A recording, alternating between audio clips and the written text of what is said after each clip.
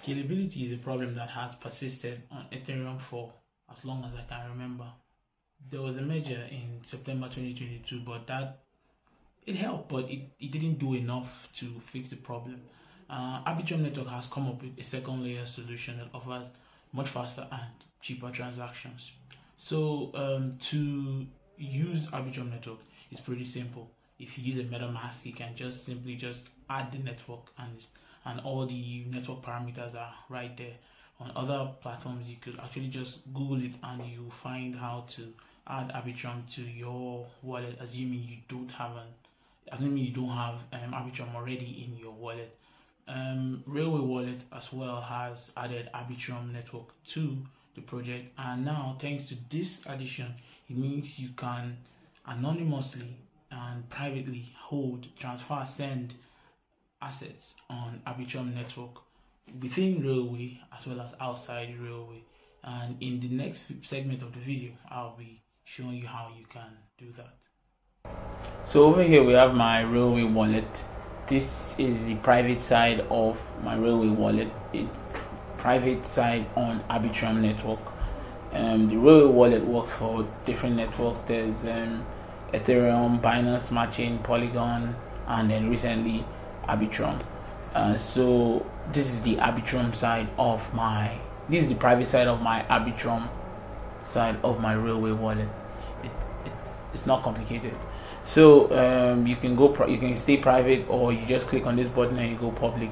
And now your public address for the Arbitrum side, actually for all your wallets on Railway, regardless of the network, all your Railway wallet has one public address for every single network that's on the Railway wallet.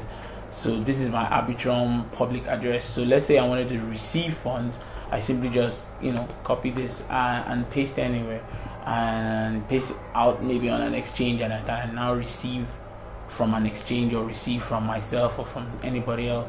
And then this one stays public so everybody can see this one. But assuming I received this and then I wanted to make it private, maybe I want to make a part of it private, I simply click on shield, right? And then when I click on shield, you can shield to a different Railway wallet address if you want, or you can shield to your own Railway wallet. This basically means like let's say you want to send something from public to private, but someone else's private address that you have, you can simply just impute a private address there. But since I'm going to be shielding it to my own private address, I'll just simply click on select and my private address will be there. And then I'm not going to shield all, let me just shield 0.01 Ethereum, right? So I confirm amount, and after confirming it says okay, $16 worth of Ethereum, and then I click next, and then I put my password. Your Railway wallet, when you set up your Railway wallet, you set up a password, and like me, if you are a daredevil like me, you can keep your password in your password manager, or you can impute it every time you want to use it. I advise it later, by the way, but this is just me taking risk. So I click submit, and then when you click submit, now this is the waiting part. Okay, it says network estimated fee. See that $1.24 to shield. So it shields, and the thing about shielding on Railway that you need to understand is when you shield an asset, it converts it into a wrapped version of the asset. So if you shield Ethereum, you're going to receive wrapped Ethereum in your private wallet. So I simply click shield, and then it says please keep Railway open. So it's shielding the token right now. The transaction sent. Okay, so now it says success, shield transaction. So basically, you see now in my public address, is just $3.42 worth of Ethereum here, and then now you go private, and let's see what's there. Good. So that's $15.98 worth of Ethereum here. So basically what has happened is I've taken this amount of Ethereum and made it disappear. Disappear doesn't exactly cut it. I mean, it's not visible anymore. It's there, but nobody knows where it is. Nobody knows whose wallet it's in.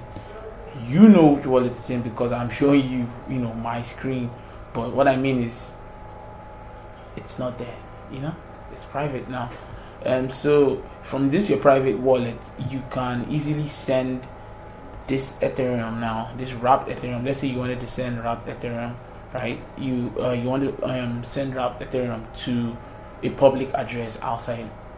You simply unshield, right? And then when you unshield, you select the Arbitrum address you want to unwrap it to. And let's say you want to make it public for yourself. Obviously, you just simply click select, and your public address is always going to be saved there. But let's say you want to send it to someone else outside the railway, you simply just impute whatever Arbitrum address that you want to send it to, public address that you want to send it to, and then you impute the amount, and then just like that you can send Ethereum anonymously from your railway wallet to a public wallet, and they never know where it's coming from. So in that way you can protect your identity, and you can, you know, keep your cards closer to your chest, especially in the times we're living in where, let's face it, there's a lot of pocket watching, and you don't know why people are watching you. And if you have something to lose, or you feel uncomfortable by it, I mean, let's face it, privacy is not, it's not a luxury. It's something that we as humans, we strive for, we want it. So this enables you to easily send and receive as well assets anonymously, and keep your assets anonymously. And while this explanation is for Ethereum, you can do this with NFTs as well. Look, you see the NFTs. If I had NFTs, I could easily shield my NFTs or unshield them and send them to people, keep them public or private. And you can also swap. You can also make like exchanges anonymously. See, I could swap swap my Ethereum for DAI, for example, and I'd receive DAI, and all this will be done privately, because this is a railway text that's private. So and there are other assets too. You can see you can receive USD coin as well, and there's more to come, obviously, from the railway project. But what this little explanation does is make you understand how anybody really can anonymously receive, send, and also shield your assets from the public. I hope you find this video useful. Thank you for watching, and look forward to my next video. Goodbye.